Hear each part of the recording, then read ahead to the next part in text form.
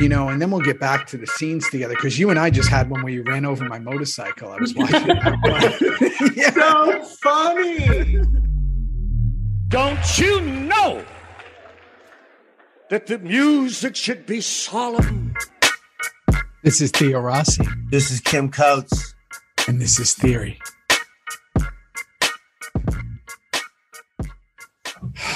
Kim, what do you want to say? Kim Coates. Theo, just get it off my face and let's go to someone else. I don't know what to say. Please. Say hello. Hello. Maggie, say hello. Hello. Hey. Who am I saying hello to?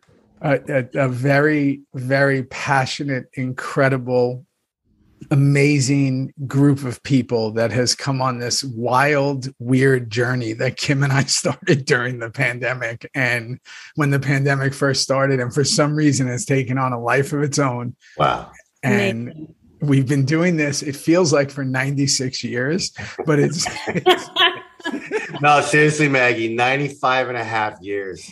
I can't believe you've relived every single episode.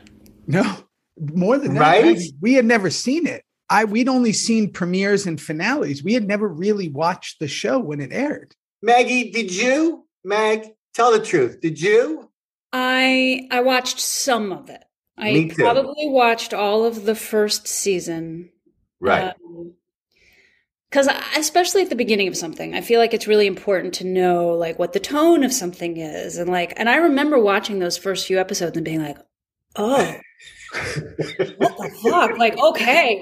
Like the music and the way it was cut and everything else, it was like a whole thing. It was like super specific. So I watched the beginning and then I probably, for a lot of seasons, did what you did. I would tune in now and again. I would watch the beginning and the end. But you were coming off because I had watched Mad Men, right? So I watched all of season 7, the one I wasn't in. I'll say that. Did you? Did I was you? going to ask you that. That's crazy. Yeah. You watched the whole thing. Oh yeah. I was like, I gotta see my friends. I gotta see what happens. I gotta see where the fuck this goes. We miss you, girl. We miss you so much. Perlman, is a whole different thing. And we'll get to that, but I want to talk about. So wait, you were doing Mad Men, which I remember. Obviously, right as Mad Men was ending, you did this. It was kind of like one to the other, right? Yeah. Yes. Mad Men was like I want to say it was like airing when we shot the pilot, or it had just aired. So I did one. I think that's right. Mag. Mad Men, and it was just a 1-season role. And so then I was auditioning, and before the show had really hit the airwaves, I got the job with doing Sons. And so we were sort of filming the first season while Mad Men was kind of becoming a thing, which was super weird. Did you have to do like chemistry reads and all that stuff? Did you have to do the whole bit? For Sons? Yeah. Yeah. I came in with Charlie. We had a whole, old school in some auditorium on the Fox lot. No shit. All the executives and Kurt and yeah. Yeah, no, it wasn't just like a chemistry read for Kurt. It was like, I was basically doing a test. It was my test audition. And it was for like that room full of executives, which was super strange. It wasn't for a camera. That. It was for a room full of people. Yeah. Just so weird. I used to do those for like when do you ever test for pilots for sitcoms and like nobody laughs and it's like, and they say if they laugh, you're not getting it. I used to do that. I never tested for a sitcom. No, neither did I. It wasn't on my to-do list. Oh man, it's so weird. They're all sitting there, they're right there, and then you're doing these jokes, but they don't laugh at all. And like you can't be impacted by that because if they do laugh, apparently that means like you're not getting it. And it was like, Jesus Christ. And it's like, this is not normal. So wait, so you did the chemistry reading for Kurt because we all did, well, Kim came on later. Kim came after the pilot. So that's a whole nother different thing. Kim wasn't in the original pilot. Kim and Ron weren't in the original pilot. You remember? Scott Glenn. I know Scott Glenn was, but I'd forgotten that you weren't in the original pilot. No, Emilio played the Tig role. Emilio was the sergeant at arms, and we had Scott Glenn who played Clay. You guys shot the pilot. Yeah. 3 months go by. I get my call on the golf course that they go, oh, they're going to reshoot it. They're going to spend 1.5 million reshooting. They had to recast the Sergeant at Arms part, and they got a new Clay. And I was like, what the fuck is going on? And so, Maggie, you must remember. The reason I didn't know this was because I didn't have any work with any of you people, for that pilot. Yeah. So I probably didn't even know that you weren't in the original pilot. Anyway. I could tell you and I over the years, now that I'm watching it, because what episode are we on, Kim? We're about to do the final episode of season 6, where Her Highness, who's right there, beautiful. Yeah, there she is. We're about to do that one next week. And that's why we clawed and we fought. We found you, Maggie. And you just said, yes, please. Can we come on? Can I come on this show that you're doing? So that's why, we're so happy. So Mag, I want to say something, because I'm going to say it because it was so. I'm telling you now that I'm watching this, and and you can be embarrassed or you can be whatever. You are my favorite actor on the show by far, and I'm going to tell you why. Let me tell you why before you say it. Your character takes this incredible journey of like, there's so many things that happen that I didn't know. And you just said something in an episode we watched that I keep highlighting. You said, like, look what you've done to me, to Jax. Mm-hmm. And it was like the most heartbreaking line I'd ever heard, because the character had been totally wrecked. And here's Kim and I with our heads up our ass the last few years, thinking like he had this stuff with his daughter, which was so horrible. Juice had all this horrible stuff happen to him, which was so horrible. And we were walking around like these bad things happen. But Tara had the worst stuff happen. What was your like mental state for like those 6 years? Holy shit. No doubt, Maggie. How was it? My mental state was fine. I mean, I had a really good time working, but I have a really, I'm able to let it go. Like when I leave set, I really let it go. And, the thing that's interesting is I still dream about the world sometimes, because the world was so intense and like operatic, and, the stakes were always so high, and, everybody's emotions were all over the place, and, that was the job. But, it was also just like a community of people who were having like a really good time. And the world is so far removed from like my world and my reality. Yes. That, you get out of the clothes and the boots and whatever, and your cut, I guess, if you had one. And, I go home. I don't know. I had a really good, healthy time working on the show. It felt, I think all of the emotional stuff for me was probably just cathartic, more than it was traumatizing. I mean, in general, I don't know, Kimmy, you come from the theater, but like when you do theater and you play out traumatic or hard things, you have to do it night after night after night after night. But I feel like on camera, when you're telling these stories, you live it, you just live it, and you live it once, and then it's over. And I always feel that way, at least. I couldn't agree with you more. And I know Theo will say the same thing, but Maggie, to actually have scenes with you, with Tara, as Tig, there were so few of them that I remember pretty much all of them. Yeah. I remember saddling up to you on the bike once when the parents were fighting and Ron didn't take his fucking helmet off like an idiot. And he was so good in the scene, but he kept the helmet on. And I kept going, you're going to take your helmet off, right? He goes, no, I'm going to leave my, and then you got to come and sit on the bike with me. And I just remember being saddled up to you going, I'm with Maggie fucking Siff. And I remember Theo and I, Charlie, we all saw you in New York. Doing theater. We went to that Round Theater. Yeah, on 42nd, same theater that Brenna did the Wolves at. I'm telling you, it was just so electric to watch your work. And Theo's not making this up, Siff.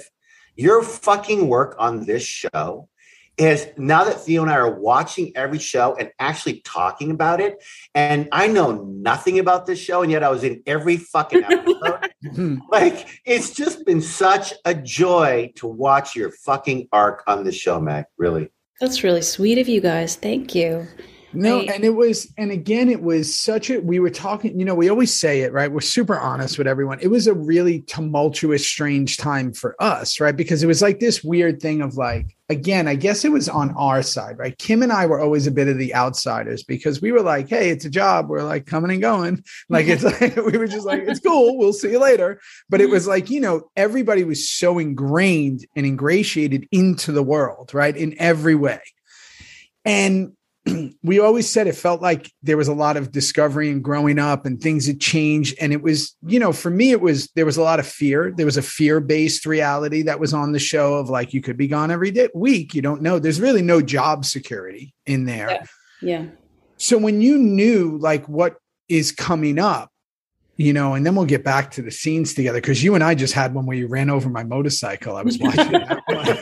Yeah. So funny. So funny. You get all angry and you ran over my motorcycle. And then we have this scene in the hospital and they had a very significant relationship, Tara and Juice, because like she cared about him. You would say like, there was this thing where you knew that he was like this lost soul. And at the same time, when you were spinning out of control, it was like, you didn't care. And I was there. And then to be there at what's coming up at the end, I'll never forget that night of filming that. But how, when we got there to that, how much heads up did you know before the season? Were you like, cool? Were you just like, oh, cool, this is over? We did a first read through of season 6 and Kurt was like, let's go have a conversation. Wow. And I said, okay. And we went into her and I was like, what, are you killing me off or something? Like I was very and he was like, well, darling. And I was like, you're killing me off. I was like, what the fuck? Oh my God. But he told me at the beginning of the season. So I knew, at the top of season 6. Yeah. Were you surprised? Yeah, obviously. Yeah, I think I was a little surprised. I don't know why I was surprised, given the fact that I always knew the character was Ophelia and that it doesn't really end well for anyone. No. Right. No. So, because Kurt had always talked about it being Hamlet and Ophelia. But then Opie shouldn't have died. Right. He was the Horatio we thought of the piece, and Horatio's the only guy who lives at the end. So, Maggie, you're right. The whole Hamlet analogy is true, but then Sutter went off that path the whole way to the end. And I had a feeling that you weren't going to make it to the end as Tara, but we were still fucking shocked. When we knew you were actually like you weren't going to be coming to set anymore. And this is going to be so sad for everyone to watch. That's why this show, Maggie, honestly, now that Theo and I are watching it all, I get it now. Why people, with all the violence, with all the this and the that, the music, the acting, it's so fucking good to watch. Anyway. Maybe I'll do it. Maybe I'll go back and watch it. It's hard. It's hard. You get frustrated. You get frustrated. I think the violence was also sometimes hard for me, like to watch the cuts where things like that happen. Like I remember watching, because it was a premiere, watching the one where your daughter gets burned alive and being like, oof, this is like some of it was hard for me to really like watch. And I also think I was well cast because of that. Like, the part of me that was sort of uneasy with that piece of the world really sunk up with the part of the character that was uneasy with that piece of the world. Yeah. So I could always play that tension, in myself, in the world. But then the sad reality is Tara starts to get easier with the world. It starts to come easier. I mean, there's that stuff I would have to harken back in my mind. I don't remember when, but when the girl's tied up in the wheelchair, Kim, you were in those scenes, right? Oh, season 3. Yeah, at the guy's house. Stephen King came and And I leave you girls alone for like 3 minutes. And now you've got a chick all bound up and almost dead. And now she is dead. Like, what the fuck are you girls? And then you kill her, right? Somebody kills her. Yeah, the girls do. The girls kill her. Yeah. Yeah. And then Stephen King has to come and like liquidate her or something awful. Yeah. Yeah. The cleaner. Yeah. I know. No, it was bad. But at the same time, like as a character arc, so interesting to play, you know, and like I remember in season 4 whenever my hand got crushed. Oh, it was hard to watch. 4, yeah. That was 4. I remember talking to Kurt about it and him being like, so, you know, this is where she turns. This is where Tara really like, you know, it's going to impact her ability to be a doctor. And, you know, so this is where like you really see her character sort of twist. Wow. And I was like, oh, okay. I was like, I can do this. Like, you know, then I knew that the arc would be really interesting for the next however long, you know. Wow. And I was excited about the fact that was happening. So, you know, even though it was like a dark turn for the character, and I was always so like squeamish around the violence, the character work was interesting, super interesting. I look back now and I talk to Kim about it. Like I say, it's the closest we'll ever be to being rock stars, because like we were all together and like, you know, we'd go to lunch on our motorcycles and like we'd go and people would see us, or we'd go to Comic-Cons, like all of us together. And it was like, we had this different thing from other shows where people were just like, oh my God, it's like those guys. Right. And some of them I don't think have ever left the character. They still look like it. The other, but that's a whole nother story. But the thing is, did you feel like, I guess because him and I talk about it a lot, did you feel like when things changed, like just being you in your personal life, being out and like seeing the world change in your life? I don't feel like I ever had exactly the same experience that you guys had of being, you know, you were like the pack. You were like the rock stars on the bikes with leather and stuff like that. And I never really, I don't think I ever really felt that same kind of lift or something. I remember like at the first read through walking in and like looking around at everybody. And I remember talking to Booney, and I remember going home and singing to my husband, one of these things is not.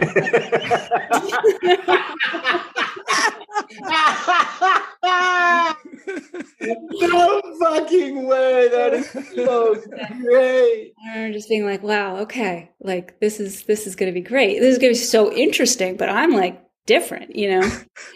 And, anyway, you know, so I don't know. I feel like, see, Theo, unlike you, I was a little bit older going into it. I had just... We're the same age. Oh, all right. Well, I had just met my husband, and I, you know, like for me, like weirdly, the years of doing that show were like where my life got stable. Like my life got super... There you go. There you go. Domestic. We bought a house, you know, the last season of the show, I'm pregnant. Like I had my child. Yeah. So it was kind of like everything that was happening in the world and on set was tumultuous. Yeah. But my inner life, my private life was like getting super calm and domesticated and like stable kind of for the first time in my life. And I think the two people that I was so in awe of, obviously Kim and I gravitated towards each other because we had a partial part of this, right? There's just so far we can be removed because we were part of, like you said, the pack, right? Yeah. But you and Jimmy, especially at the end, Jimmy Smits, right, were like part of it, but kind of removed from it, right? Yeah. Where it was like, they're here, but they're kind of not here, right? And it was so amazing, and everybody would hang out and we would do our thing, and it was like, it's like the Paul Newman thing, between action and cut, I'm all yours. And then after that, it's like, see you later, right? I got to do my thing. Yeah. And that was always, like you just said, your life was in a different time, right? Kim came in when the engines were blazing and it was like, let's just catch up. And I was there my character had been changed 3 times. I didn't know I was a guest star. I didn't know if I was going to last on the show. I didn't know. And I was in the craziest time of my life. Even though we were the same age, I was very young because I didn't start acting until I was 24. So it was like, I didn't really have a semblance of like, I'd never been on a show that more than a recurring character. Yeah. So I didn't know how this worked. I didn't think we were going to run more than a year. I thought, it'll be cool. And then it'll get canceled. Yeah. But at the end of the day, it's like 8 years of your life. Yeah. And you're closer than you ever are with these people. And you kind of grow up and go like, so while you were doing what I did right at the end of the show, that's when I got married. And Megan was pregnant season 7, right? So end of season 6. So it was like I just missed it in a way. Yeah. So those first few were so hectic, and Kim had been experienced enough to go, hey guys, I've seen this before. I'm going to step back from this. Yeah. and I think that's what made it so unique of the show, was that we had all these different characters, and it really is lightning in a bottle. There's nothing, you can't really do that again, because my show right after that was, I've always said I was like a bit of like a pound puppy when I was there, when we were doing the show in Brooklyn, the Netflix show, because I was so like on edge all the time. And they were like, hey, what's going on here? Where did you just come from? And I was like, oh, it's just, How many years did you do that show? It was, we got Netflix, Disney bought Marvel right before season 3. So it was like, it was only 2 seasons, but it was like 4 years because we had off a year between every season. So it was really odd that we had that schedule. So it's like I was with it for 4 years. Yeah. And that's why I lived in New York for those 4 years. But it was a different, I had to be reminded since then. And I've never had an experience like since after that. Yeah. Like when I say tumultuous, which you didn't experience, was there was a level of fear, right? And it started with where it was, if you didn't toe the line a certain way, or if you weren't, whatever, you get killed off. Yeah. Or if you did, if you were out of step, you get killed off. Yeah. And we're all very honest about that. That was the thing. And Kim has said multiple times that, right, Kim, they wanted to kill you off in what season, like 5 or something? After the death of my daughter, Rachel Miner was brilliant in that scene. After that whole thing. And then Opie was the first like large character. I know we lost Prospect. Obviously we lost William Lucking, not to take anything away from those boys, but Opie was the first massive what? And right after Opie was going to be Tig. Really? Tig and Opie were both going to be killed in season 5. Sutter wanted to slay 2 of the golden geese right away. Just get it on, just get going and get the story going. And Landgraf stepped in and said, "You're not killing Tig. Well, you can do it, but you're not killing that character." So that's how. And then he really didn't have much. I'm not complaining, but he didn't have much to write for Tig in those final 2 seasons. I had Walton Goggins, obviously, and Venus, and I became this moral compass of the club, and I was so happy I was there. But your character, Maggie, your character of Tara, where she's going right now in the reviews that Theo and I are doing, it's so explosive. It's so fucking hard to watch you and Charlie. Now, let's just talk about this for a minute, if we may. You and Hunnam. I mean, come on, girl. Like, share some stuff about you and Charlie, because you had more with him than anyone on that show. Yeah. I mean, Charlie was like, I had more stuff with him and Katie. I mean, they were the people that I worked with. Yes. And I don't know, like I said, that time in my life was the beginning of like my marriage and this like great stability. But we were having this like, it's just playing out like a really interesting love story. And I just loved him. I mean, loved working with him. Yeah. And I think we both really loved exploring that kind of relationship that's kind of like first love, true love, only love thing. And it was, I think for him, I always felt like the scenes that we had allowed him to sort of like cool off from all of the boy, Yeah. Two totally different actors. It was like literally watching two different people. Yeah, like, all of his sensitivity would just get to like come back online and he could sort of relax a little bit. And I loved being there for that, and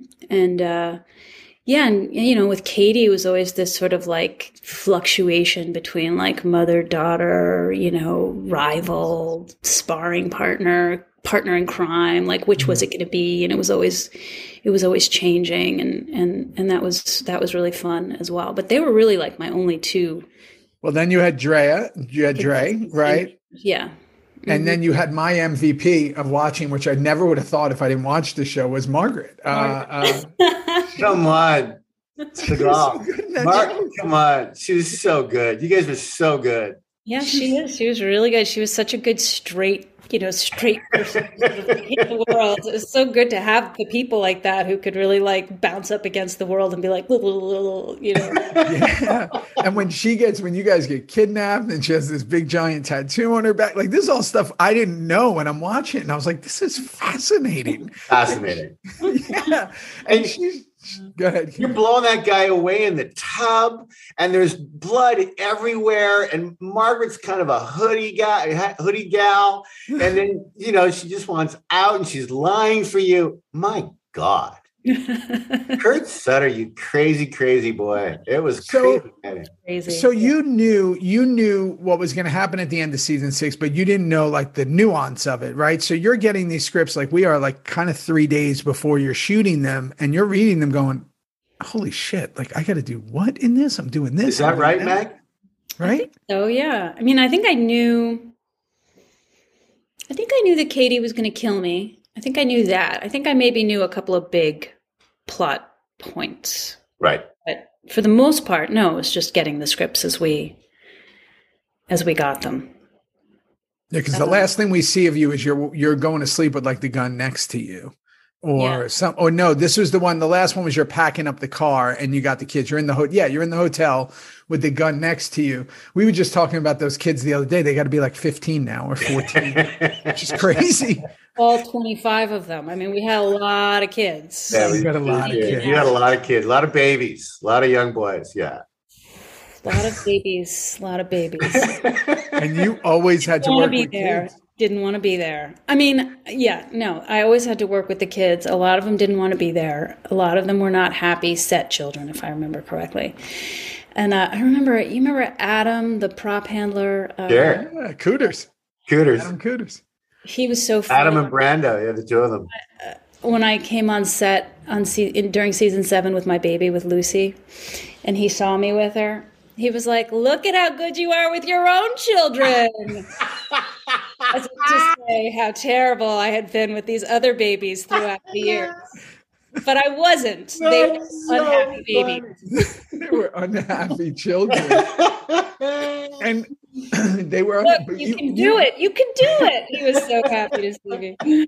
I love Cooters. But here's the good thing that came from that. You always work during the day. We would work in the middle of the night, Fraturdays and all these crazy things. And the kids can only work during the day. Yeah. Covered in dust out in the desert on your bike rides.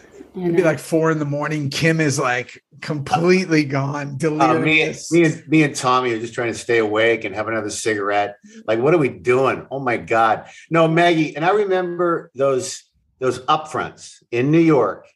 And as the show started getting, as Theo said, bigger and bigger and crazier, we would go to that bowling alley, Lucky Strike. Remember that? Yeah. And we would go to that bowling alley, and you and Katie and Charlie and Theo and me and Boone Ryan, Perlman, we'd all walk in. And I just remember, and all the other FX and Fox shows were there. Yeah. Everybody stopped what they were doing. And there was just something about that show, our show, with you and Katie there right at the front of the pack. Everybody stopped because they couldn't believe we were there. It was just nuts. Yeah. Nuts. And then the whole Team Tara, Team Gemma thing was so weird to me, right? Because people were like, I'm like, do you realize, and now I can confirm it, Do you realize like Gemma's like the worst character ever on TV? Like she's a horrible person. And Tara's trying to be so nice. I was like, what are they talking about? You know, I'm not a social media person. I never have been. And I wasn't then, and I'm not now. And, you know, probably Team Tara, Team Gemma is a good example of why not to be a social media person. Because, I mean, I know there was hate for Tara, you know, and love, you know. I certainly got a lot of people, you know, who, but the weird way that people would either identify with the character or despise the character, I found very odd. I mean, I found it odd. You know, we're telling a story. This is just a woman who's trying to like figure out her life and do the right thing, and you know, wants her husband to not be a criminal, and then gets. I mean, I don't know, like what's so wrong about Tara? But yeah. I don't, yeah. And I never really knew how to totally make sense of it. Like if it was like, it's like, oh, do you identify with the bad girl or do you identify with the good girl? But then like the good girl is sliding into the bad girl. And you know what I mean? Like I don't know. I remember that. I remember once where people like, it was so awesome when Gemma hit this girl with the skateboard in the face. And I was like, we're cheering for that? Is that?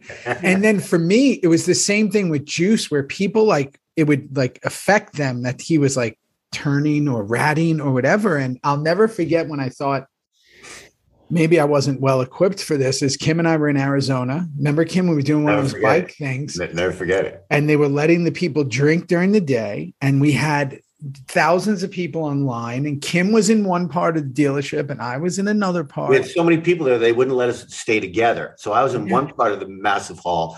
Theo was on the other. We went, see you, honey. I don't know what I'm going to see. And then go ahead. It's an open carry state. And, you know, so a lot of the guys on the line were drinking and yet you can see their guns. And I was like, all right, what's going on here? And then one of the guys who was like 15 people back was like, you fucking rat, Juice, you fucking rat. And I'm like, no, it's Theo. What is he talking about? He's confused.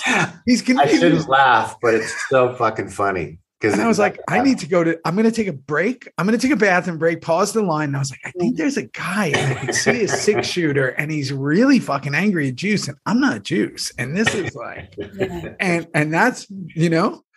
Yeah. I mean, it reminds me also of that whole Breaking Bad thing where the woman, what was her, the actress who played Skylar? I've never seen it. Anna Gunn. Yeah. She wrote an op-ed at some point about how the fans were like horribly nasty to her and about her. Oh no. Towards the end of the show where, you know, she was turning on him and it was sort of like, you know, the identification with the anti-hero and the violence and sort of like leaning into that. For her, you know, she talked about it through the lens of like misogyny, basically. Like, you know, it gave people an opportunity to sort of like lean into like these uglier aspects of themselves and their attitudes towards women and stuff like that. But I think some of our fandom, you know, there was a lot of that. There was this sort of like wanting to lean into the violence and the I don't know, the dark side, you know, like just wanting to be able to celebrate the dark side and not deal with the rest and sort of, you know, isn't and that kind of what art does? What'd you say? That's what art does for people, right? They lean into these aspects that's not them, right? That duplicity that they can't, or they repress this thing and they live it out vicariously through. Right.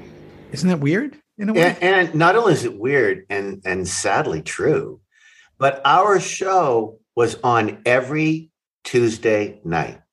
And then you'd have to wait a week before the next one. And then when we were done showing it, they'd have to wait 10 months before they could see another one. So you know what that does? That lets people talk. Oh my God. And calling and the water, you know, the water cooler moments that they would have about Tara and Tig and Juice and everybody. And it's like they got frothy in the mouth. They just couldn't wait to talk about all the shit that went down on Sons of Anarchy. And I mean, you know, I guess when I think about Tara and why a fandom would decide, I don't like her, you know, it's sort of like, or Juice becoming a rat or or whatever. It's like, the part of you that a character who, they can perceive as sort of turning their nose up at, something. What am I trying to say? It's like it gets extrapolated. So even though the story is about life and death, and like, of course you don't want a person hitting a person in the face with a skateboard, it's sort of like, but anybody who turns their nose up at that behavior is, not, in some ways, not being sympathetic to the urge or the dark side or something. It's like, I don't know. Like through story, people are trying to feel better about their own darkness, or their own rebellion, or, I always also thought of the show as attracting a lot of like, outsider types, rock and roll types, fuck the man types, it's like, anarchists really value their role as an outsider, right? And so then the people who are rats, or people like Tara who are trying to decide if it's a bad life, like they become symbols of societal constriction or morality. Great point. Great. And what's wild is that the largest demographic of the show was women. That was the largest audience member. And I also think that it's also, like you said about the anti-hero, which really started with The Sopranos and Oz and The Wire, really, where we started putting The Shield, where we started putting that up, is I think no matter what Jax did, for example, and now that Kim and I are watching this, horrible, like, headbutting women, spitting in their face, like killing multiple, double digits of people. It's up to 1,720 people. No, I'm kidding. But not spending time with his children, like just like all these horrible things, but he's the hero in their eyes. He's our Hamlet, man. He's our Hamlet. Yeah. Right. And no matter what, so you'll hear people on the defense of like the Gemma thing where it's like, but she just cared about her family. And I'm like, man, I care about my family too, but I'm not doing, but it's like, but again, I think everybody's looking for like strength, and everybody wants to say what they want to say. Right. And we don't get to do that in the current, dichotomy of the world that we exist in. Right. So they found the outlet through these. And when they see someone being rational, AKA Tara, maybe Juice having a rational bit of behavior, they go, not in this world. I get that in my regular world, not in this world. I need it to be irrational and crazy. Irrational, yeah, right, exactly. Yeah. And tribal. That's the other thing. It's just like, you worked with all those veterans and stuff. Yeah. I remember when those SEALs came to visit us on set, and they were just they were like, this show speaks to us so intensely, like the brotherhood. The brotherhood, yeah. The sort of like, it's us against them, that us against them thing is the thing in the show that was so powerful for people. So you're either with us or you're against us. It's like, it's very black and white, and it's very like, do or die. Yeah. And it's like Gemma said, like Gemma would always say, you're not going to take my family away. And I'm like sitting there going, wait, she's talking to Tara. That's Tara's family. What is she talking about? And people go, yeah, she's not going to take the family away. And I'm like, no.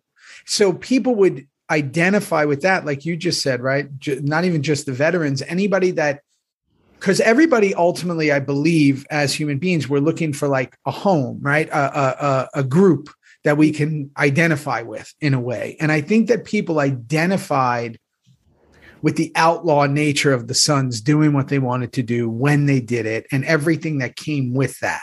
Right. And they had all different personalities they could dive in with, right? Opie was the quiet, somber one who maybe had his head on his shoulders, but yet would do this. And William Lucking was more of the, the wise man. And speaking of, you had a lot of scenes with Piney, and we were just saying, because we just lost, Big Bill recently. I didn't know that. Yeah, Bill passed. Bill passed.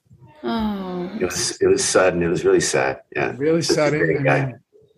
I don't know how old he was. Do you remember, Kim? Late 70s, I think, like almost 80, maybe, like right up there. I only had, Kim, you had scenes with him. I only had like one or two where it was just him and I, right? And you. I will never forget, I won't forget your scenes with you too, Maggie. But Bill Lucking, I insisted on being like, when Juno comes on this show, Theo's beautiful girl dog, when Juno comes, that's what I was like around Bill. Tig was always, I had my arm around him. I was pulling at his oxygen thing. I would kiss him in the ear and he would get so pissed off, but he would let me do it. Mm-hmm. And that was my relationship with that guy. I found him fascinating as this big redwood tree, you know? Yeah. I always remember him climbing out of his little Austin Mini Cooper. He's like a clown car, like all that man getting out of this like teeny little car with his bad hips and his bad legs. I said we referenced that many times when he would pull up. It was like he was wearing it like a backpack, like he was like a transformer. He would come out. It would be like, is the car coming with him? Is he going to pick it up and put it in like his trailer because he was so monstrous? But you had some deep scenes with him where it was like you're relying on him and he was kind of that compass of like, where is she going to go? And then you got real fortunate because after him, it became Unser until he kind of turned on you in the last one we just watched. So you had to deal with Dayton. I know. Who I just love more than life itself. And he's just, those are two guys. We just saw Dayton, Maggie, Theo, and me, and he's older and crankier and funnier and still doing it. And his hair's down to here now. We had him on a few months ago, and it was just so good to see him. And There's none up here. There's no hair up here, but it's all down here. So it's a hat and hair down here. Yeah.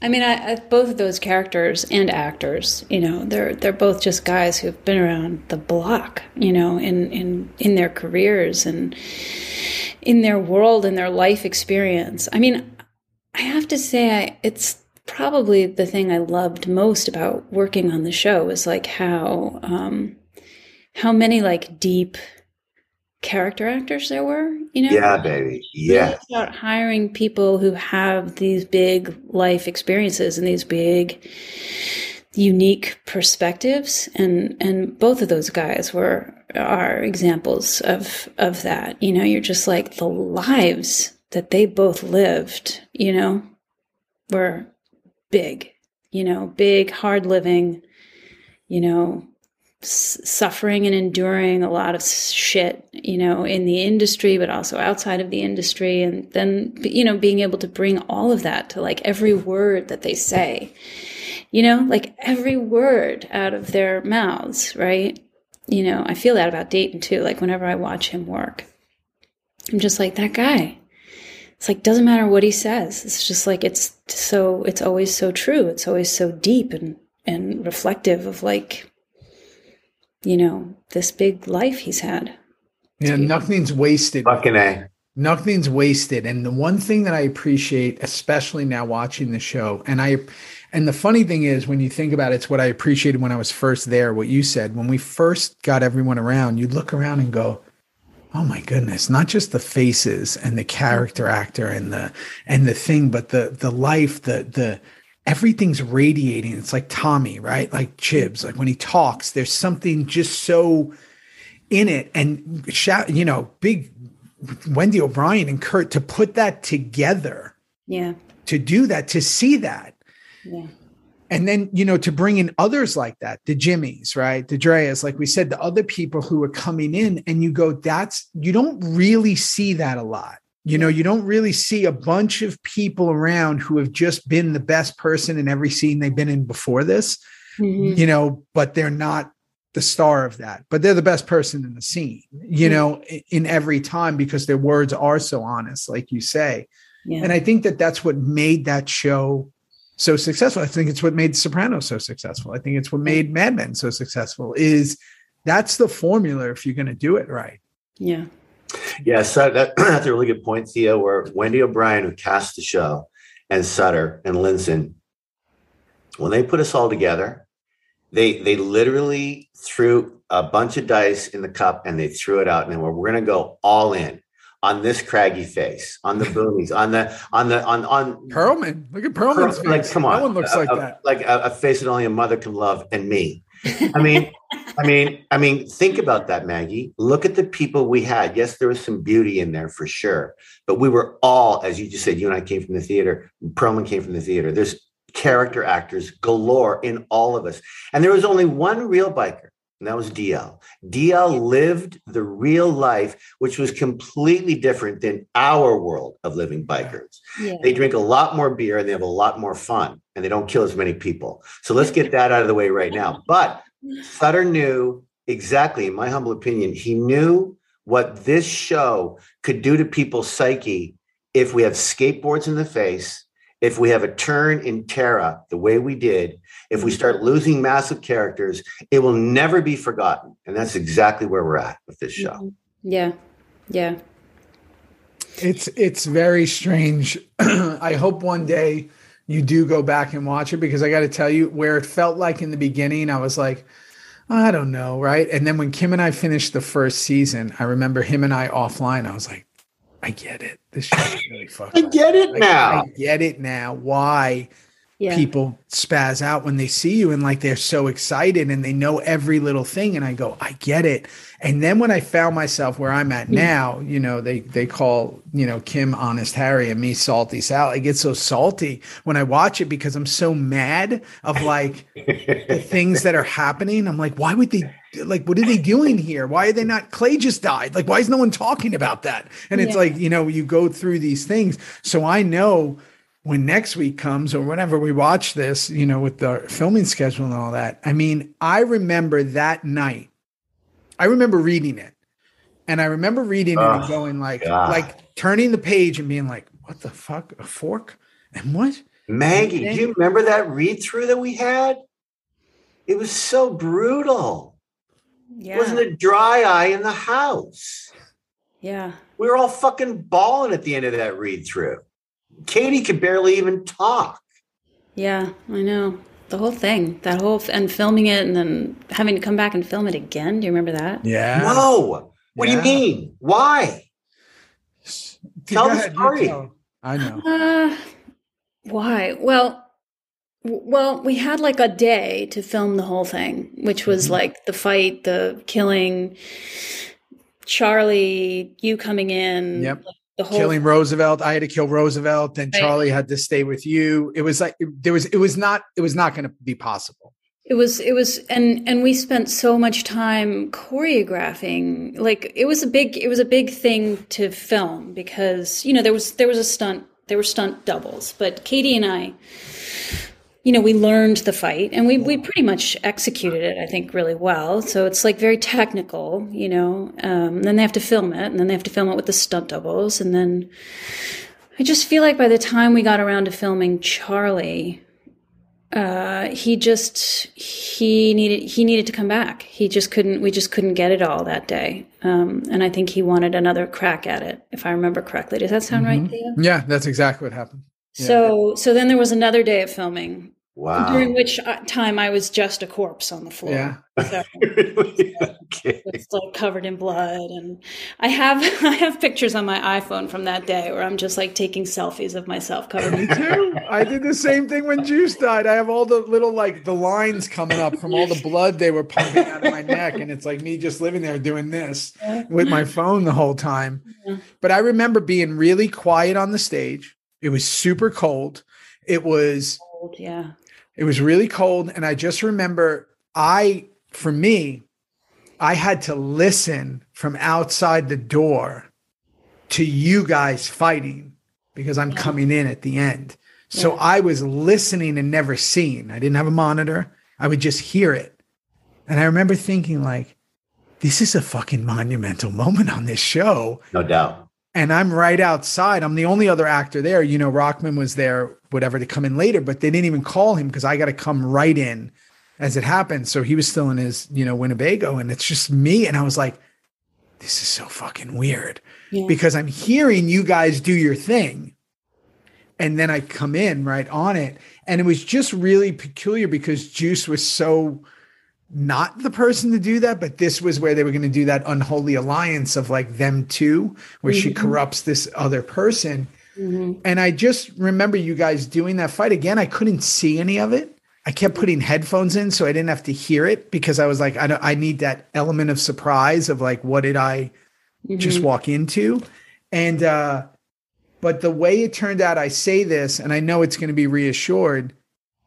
to me, it's the best episode of the show. I don't think we had one after that was close to it. And I think because the Opie scene gets referenced a lot of really throwing people back on their heels of like, what the fuck just happened? Mm-hmm. I think this was more of like, wait a second. And then for it to end that season, which Sons did so masterfully, of Jax and you in his arms. No. You got 10 months. Yeah. Yeah. What? Yeah. I mean, I think, the hardest thing for me that day was lying there with Charlie. I mean, that was awful. It was truly awful. Like all the like getting killed and the stunting and, the adrenaline of all of that and the technicality of all of that, it's like a very technical thing. And then, but then it's done, right? Like, then I'm not acting anymore. I'm playing dead. But I have to be there for somebody who's doing something very, very, very difficult with me. Yep. I can't do anything. And I think also after all those years of being the person who would sort of like catch, Jax or Charlie and be there with them, to not be able to like open my eyes and like be there with him, but just have to be not there. Be there, but not there. And my not there-ness be the thing that he's playing with was really painful. It was really hard. It's really sad. It's really sad. It was sad. I'm so glad you shared that, Meg. Oh my God. And it's such a tragic, it's a tragic show. I mean, the show is, Hamlet, right? It's tragic, but it's so, there's no real upshots here. And we did a lot more comedy. Like Kim and I say, there was a lot more comedic elements early in the show that we would do. Yeah. And it kind of started to go away at the end because I think it almost like enveloped itself in the darkness that it created. You couldn't really. Yeah, and the comedy that they would fly in there just was uncalled for. It didn't work. Yeah, it was uncalled for. But you had little Chucky blowing his little horn. No. It got heavy. I mean, it got so heavy at the end. So heavy, man. All of seven was heavy too. Heavy.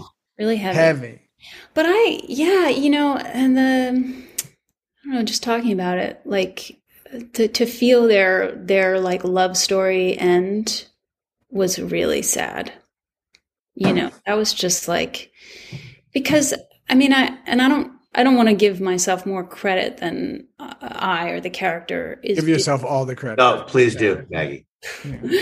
But I think one of the reasons why people could love Jax was because you saw this other side of him. One of the reasons why he was allowed to be the hero that he was because you knew he had this person and this way that he could be that was love and loving and tender and righteous, right? And, to see that part of his life go away, to see that person go away, it's like, well, it was, I don't know. I outside of the character, I found that upsetting. I mean, I found it upsetting as the character, and then as the actor playing the character, and then as the actor who's also friends with Charlie. Yeah, a lot of upsetting going on there. Like it's like very upsetting to like be with Charlie, trying to be with, all of it. Like,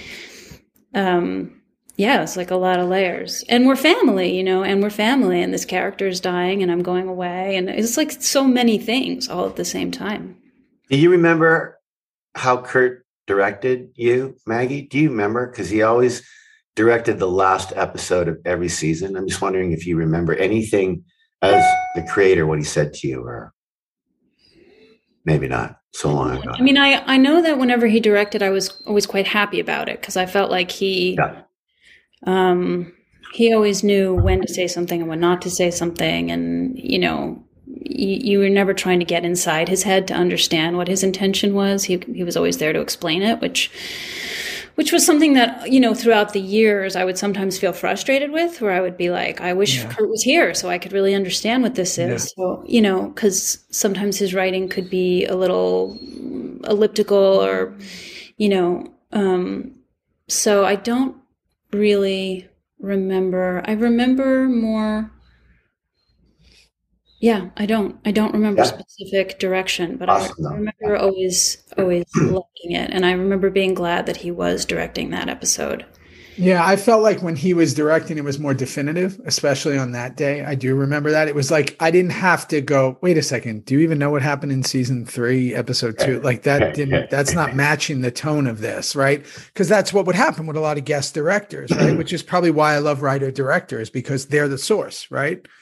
And where that can be bad is that they are the source, right? So there isn't much room for movement. But with him, it was very definitive in what he was saying. This was his vision that we were following, and this is what it was going to be. And then we were just putting our spin in it. Yeah. So you did feel more of like, got it. Just tell me what to do, where we would question others more, where they might just be trying to get a cool shot, or they might just be trying to move. Right. Or you'd be like, I want to do it this way. I hope Kurt likes that, because he was very, he was a micromanager. Like if he didn't like something, you came back and did it another day. Yep. Especially with all of those like really intense scenes, you wanted those beats to be right. Oh my God, that beat where Katie is throwing the roast beef on the table with all of us there. We did that over 2 more days. We had to do that ending 2 more times. Like it just wasn't right until we did it. You looked at it, then you put it in until Sutter was finally right with his editors. Yeah. Who was directing that? Do you remember? I do. It was Paul Maybaum. Oh, yes. And he didn't really direct after that, I don't think. He did one more. One more, right? Yeah. Yeah. And again, there's the issue with like, right. And now as TV has become more like, my last show was 7 episodes, right? You could have 2 directors, right? It was originally 8. They cut it to 7. They made the first episode bigger, but it's 2 directors who did 4 each. So It's different. You're dealing with less of like this guest director coming in, trying to really make a name for themselves in the thing. And I think, like you said, especially about Kurt, who would every word, because I remember times where if you didn't do it, maybe, or if you did take a chance that didn't work, when you go to ADR, the camera's just not on you. And then it would be like, say it like this, but the camera's on the other person. It's not Maggie, season 2, I think, where we go to prison. We're all in orange. It was 120 degrees, and my shoes were getting caught on the tarmac of the asphalt, and I was inside. It was a complete shit show. But we had so much fun because Theo, we were going to, throw him in with that guy and have a little, we're going to have a little fun with little Juicy Pants. Yeah. We ad-libbed an entire show. And that entire show was on the editing room floor. Yeah. We thought we were being the funniest motherfuckers, and every single line did not make it. Didn't make it. Yeah. No. Yeah. Yeah. It wasn't that show. That wasn't the show. That wasn't the show. That's right. Yeah. And Kurt was always pretty clear about that. It's like the words are the words on this, the words are the words on the page. But, if he was directing and you wanted to try a different word, or he was on set and you wanted to try a different word, he would let you. It was just kind of like, that's one of the reasons why it was always good when he was there, is because people would end up having a little bit more of the freedom that I think. Wow. Okay. Yeah, and I think you guys had a lot more, and I can only, if we were in court and I was trying this, I would say Exhibit A is the blooper reel. The blooper reel is basically you and Katie and the whole thing. We're not on any. We're not any of it. Really? None.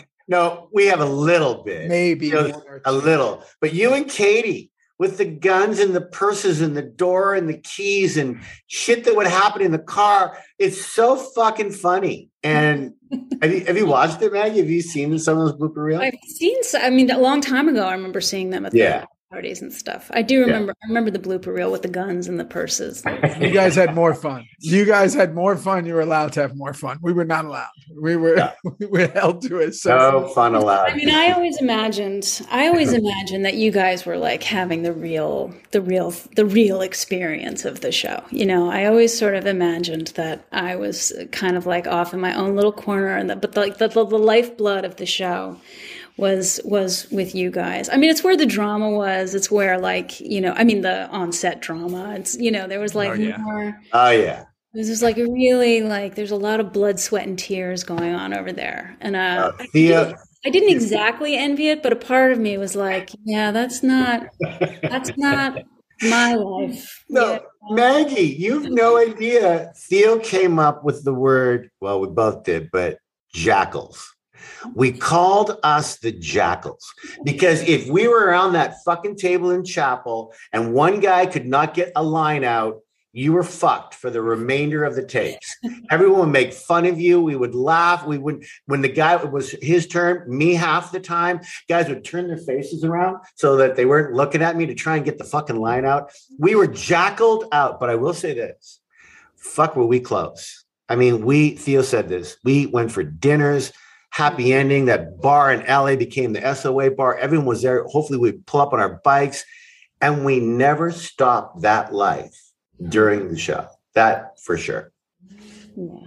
That's so sweet. Yeah. And again, and now having the little 4 and 6-year-old boys, and I see the way they are, like, just, they love each other and then they beat each other up. And then they're just they're telling this, and they're like, it's always like everything is the high stakes, or like, I'm like, this is so irrelevant. Right. And I look at them sometimes and I go, oh, that was us. Yeah. That was us. It was like a bunch of 4 and 6-year-olds, you couldn't, if you messed up, they would be like, oh, he did this. And it was just, but yet we were these 40, 50, 30-year-old, 20, and just, when people would ask me what it was like to be on set with all of you guys, I would say it's like having a big pack of brothers. And it really was like older brothers who were like, gonna like tease and poke and cajole, but protect and look out. Oh, we protected you, darling. You were our girl. So excited when you were there. Like, when you would come in, it would be like, it was just so exciting. So we were like, God, Maggie's working today. Yeah. Yes, a sense of normalcy. Like, all right, let's do some acting here. That's what we're here for. But listen, you know me. I mean, I'm Team Tara all the way. I've always have been, especially now. I am like, I fly that flag to everybody who watches this. And I have just now, again, we're going into this finale. I have enjoyed your work on this probably more than I've enjoyed anything I've watched. It's been unbelievable to watch the layers and the care you took with every single thing you did with it. So, if I can add to that, Theo, because we've read all the scripts for those 7 years, we've read them, but to actually see the work on film and see your eyes and your emotion and your stuff has been fucking so good, Maggie. You're so fucking good, girl. Well, so you guys working on that show with you guys was such a joy. And I only ever regretted that we didn't get to look into each other's eyes more, and play and, be together. And I don't know. Remember when we operated on, who were we We were on, it was the Irish, Jamie, the character Jamie. The Irish. Yeah. Was that our first scene together? I was first scene. It was, and you were going, "What's your name again?" Like you went, "Who?" I'm just little Dutch boy. Yeah, you go, "Who's he?" And then he says he doesn't get a lot of praise because you said doing. And I remember again, I was so lost as Theo and as the person trying to figure out who Juice was. I was in a diaper. I was this. I didn't know who I was, and it was like, okay, what's going to happen here? And then I was just so happy to be there. And I remember that scene, and that was our first one together. And again, I was fortunate where you and I had some other stuff throughout, especially when we were both in these, dark places. But again, it's never enough. Kim and I say it now. It's like Kim and I had stuff in the beginning with the Doberman and the Crank. And it's like, but it was never enough. They never stuck with that. And I can't imagine how hard that was for him you're trying to write for 10, 11 leads. Yeah. And you're trying to get it all together and keep it all together, and who's getting killed off and who's leaving. So, but I also with that gang, the sons had to be, it wasn't just portraying individuals. You had to portray individuals just enough and in relation to each other, just enough that you were aware of the whole, the pack, the body of you guys and the family of that. It was hard. It's a hard was a hard task, writing wise, I think. Yeah. Yeah, and I think it took a toll on a lot of people coming out of it. And now, however many years this is later, to look back on it and to see how the landscape of everything has changed so dramatically, right? Television, Hollywood. What you can say, what you can't say. Just what it's changed, the way people consume their entertainment, the way whatever. And obviously we're in a time of retromania where everybody's kind of going back to what felt comfortable to them and what they remember caring about. Big care is a big thing right now. And I just know that I get it now. I get it. I get it all. And watching you has been, like I said, one of my favorite things. I'm looking forward to the next week. I'm going to be heartbroken, but just like I was from that line of "What did you do to me?" broke my heart. And I'm going to be bawling like a fucking baby. I know it already. I'm playing this hillbilly character right now in the South. I got an accident going on. I can't even tell you where I am. I can't tell you, but I'm telling you right now. Okay. I'm telling you right now. No, it's a very dark place for me. So I'm telling you right now, seeing that show, Thea, when we fucking review that final scene for Tara is going to Where are you, Kim? You don't even know. What state are you in? I can't say. I can't tell you. He might not even be on this planet. I'm in America. Conference Room America, USA. Conference Room America, because his hotel Wi-Fi is god awful. No, the Wi-Fi worked. I got no lights in here though. Maggie, you look beautiful. Theo, you always look beautiful. Thank you. Kids. Theo, your look is it's really good right now. Yeah, this is it. It's the hair, it's going, guys. It's getting there. I got to go back to El Paso. Do you have to shave that middle part right No, there? that's real. That's real. That's as good as it gets. That's it. That I don't grow hair there. That is the Middle Eastern trait that Then that's the Syrian and Lebanese flying out of you right there. So. I feel like if you had that stash with the juice stripe. Right. I wish I would have known. I didn't. I wouldn't know because I had no eyebrows. I had no nothing. I was a nervous wreck back then. And no eyebrows. I was a mess. He was a mess, Maggie. I was a mess on that show. Yeah. You got your shit together in season 3 and 4. I got my shit together in season 4. I did. Yeah. I definitely got my shit together. Season 3, 2-1, diaper, Tig juice. Tara was the beacon of light in that show at that point. So I'm glad that we were able to do this. Thanks for taking the time. And I know thank you, Maggie. You're the best. Are you gonna get Charlie to come on? Yeah, we're Ron, Charlie, Katie, here's the thing. And Kim and I are very honest about this with everyone. Everyone had a different experience with this show. Everyone. Yeah. Right. Yeah. And a lot of people we've had, who's been on? Boone's been on. Well, we wanted to save Maggie, Charlie, Ron, and Katie for the end. And that's what we're kind of doing. But a lot of guys have been on. A lot of girls have been on. We had Ali Walker on. We had Unser. We've had Tommy a couple times. Twice. Boone. Yeah, Tommy. We had Ryan. I mean, come on. We've had Kenny Johnson. I mean, that was crazy. In his car, lifting weights. He was lifting weights in his car and talking. I mean, he was the strongest guy I've ever known. Almost broke my neck. I mean, and again, it's been great to see people look back because it's still so relevant in their life. Like, people seem to bring it up all the time to people. Yeah. So to see them address it and to talk honestly about it and like how they felt and what it meant to them now, I think that we're far enough removed where they go, yeah, got it. Mm-hmm. It all clicks now of what it was to them and their experience. Do you think I don't know that the show could be made now. Well, that's exactly right, Maggie. Yeah. No, I don't think so. I mean, Theo and I talk about that a lot. Yeah. Not the show that we did. You can't do that show today. Yeah, no. It would be different. It would be, yeah. I mean, it's even too complicated to talk about, isn't it? Yeah. It just even too complicated to talk about. Yeah. Try to take that apart. Yeah. Yeah. Just the raising the stakes with the violence all the time. Yeah. Can do it. They wouldn't. I don't think that they would have the same unwavering, undying love for the characters that they had during it. Yeah. Because like anything that is a success, really, in this film and television world, it was the right time with the right people, with the right words, with the right story that it gravitated to so many people: women, men, old, young, cops, the military, lawyers, judges. My daughter was at UCLA, Kyla.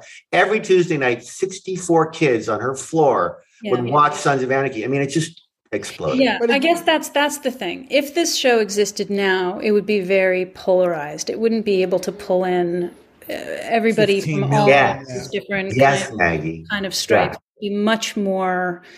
And I remember Dominic Pagone during the first season saying to me, he was a FX. Yeah, of course. Yeah, we got to get Dom on the show. Yeah. I remember him saying, I think it's going to have a niche following. And, and that was sort of the expectation for it. And I think that would be true now. I think it would be a very particular segment of the population that would tune in and be able to enjoy the show. But he was wrong at that time. It ended up attracting a very large and very broad spectrum of people, I was always. Most shows are niche shows now, and then some break through, right? Yeah. And this just happened to be one of that I can think of in the last 20 years, one of 15, 20 shows that broke through. Not a lot break through. They're niche shows. Doesn't mean they're not good. Yeah. They're niche shows. And then this, The Sopranos, the Game of Thrones, the Breaking Bads, they break through to where everybody knows it. Mm-hmm. You know what I mean? There was a point where people would say, if you see people on a motorcycle, they're like, Sons of Anarchy, huh? It kind of almost becomes like part of popular culture in a way. I got to show you something before we get off. My brother-in-law just sent me this photo the other day. Let me see. Talk so I can hear it. Bring the camera to you. To me. You can't see it? There you go. Now we do. Oh my God. That's real. That's real. Real, man. That's real. Yeah. Did he buy that? He said it was very funky. Very funky and organic. Not bad. That's what he said. That's not our show. Our show was not funky and organic. No, it was definitely not organic. But there was a lot of wine drunk. There was a lot of wine drunk. Yeah. It was definitely funky at times. I got to tell you, some of those guys were funky on the summers when we were shooting. That's for sure. It's so nice to see you, fellas. I miss you. We missed you too, Maggie. You're the best. Down the road, baby. Keep killing it on Billions and everything you're doing. And we love you. And thanks for coming on, honey. Love you guys. Love you too. You're the best. Talk soon, baby. Thank you so much for listening. I appreciate each and every one of you. You know the deal. Theory Pod, hashtag Theory Pod, capital THEO, small RY, capital POD. If we're talking Reaper Reviews, it's the hashtag Reaper Reviews with the double R. Go everywhere where this podcast is available and go subscribe and follow Apple, Spotify, Google, iHeart, wherever. And then if you want to see the videos, go on to YouTube and subscribe to the page. We got some cool stuff coming.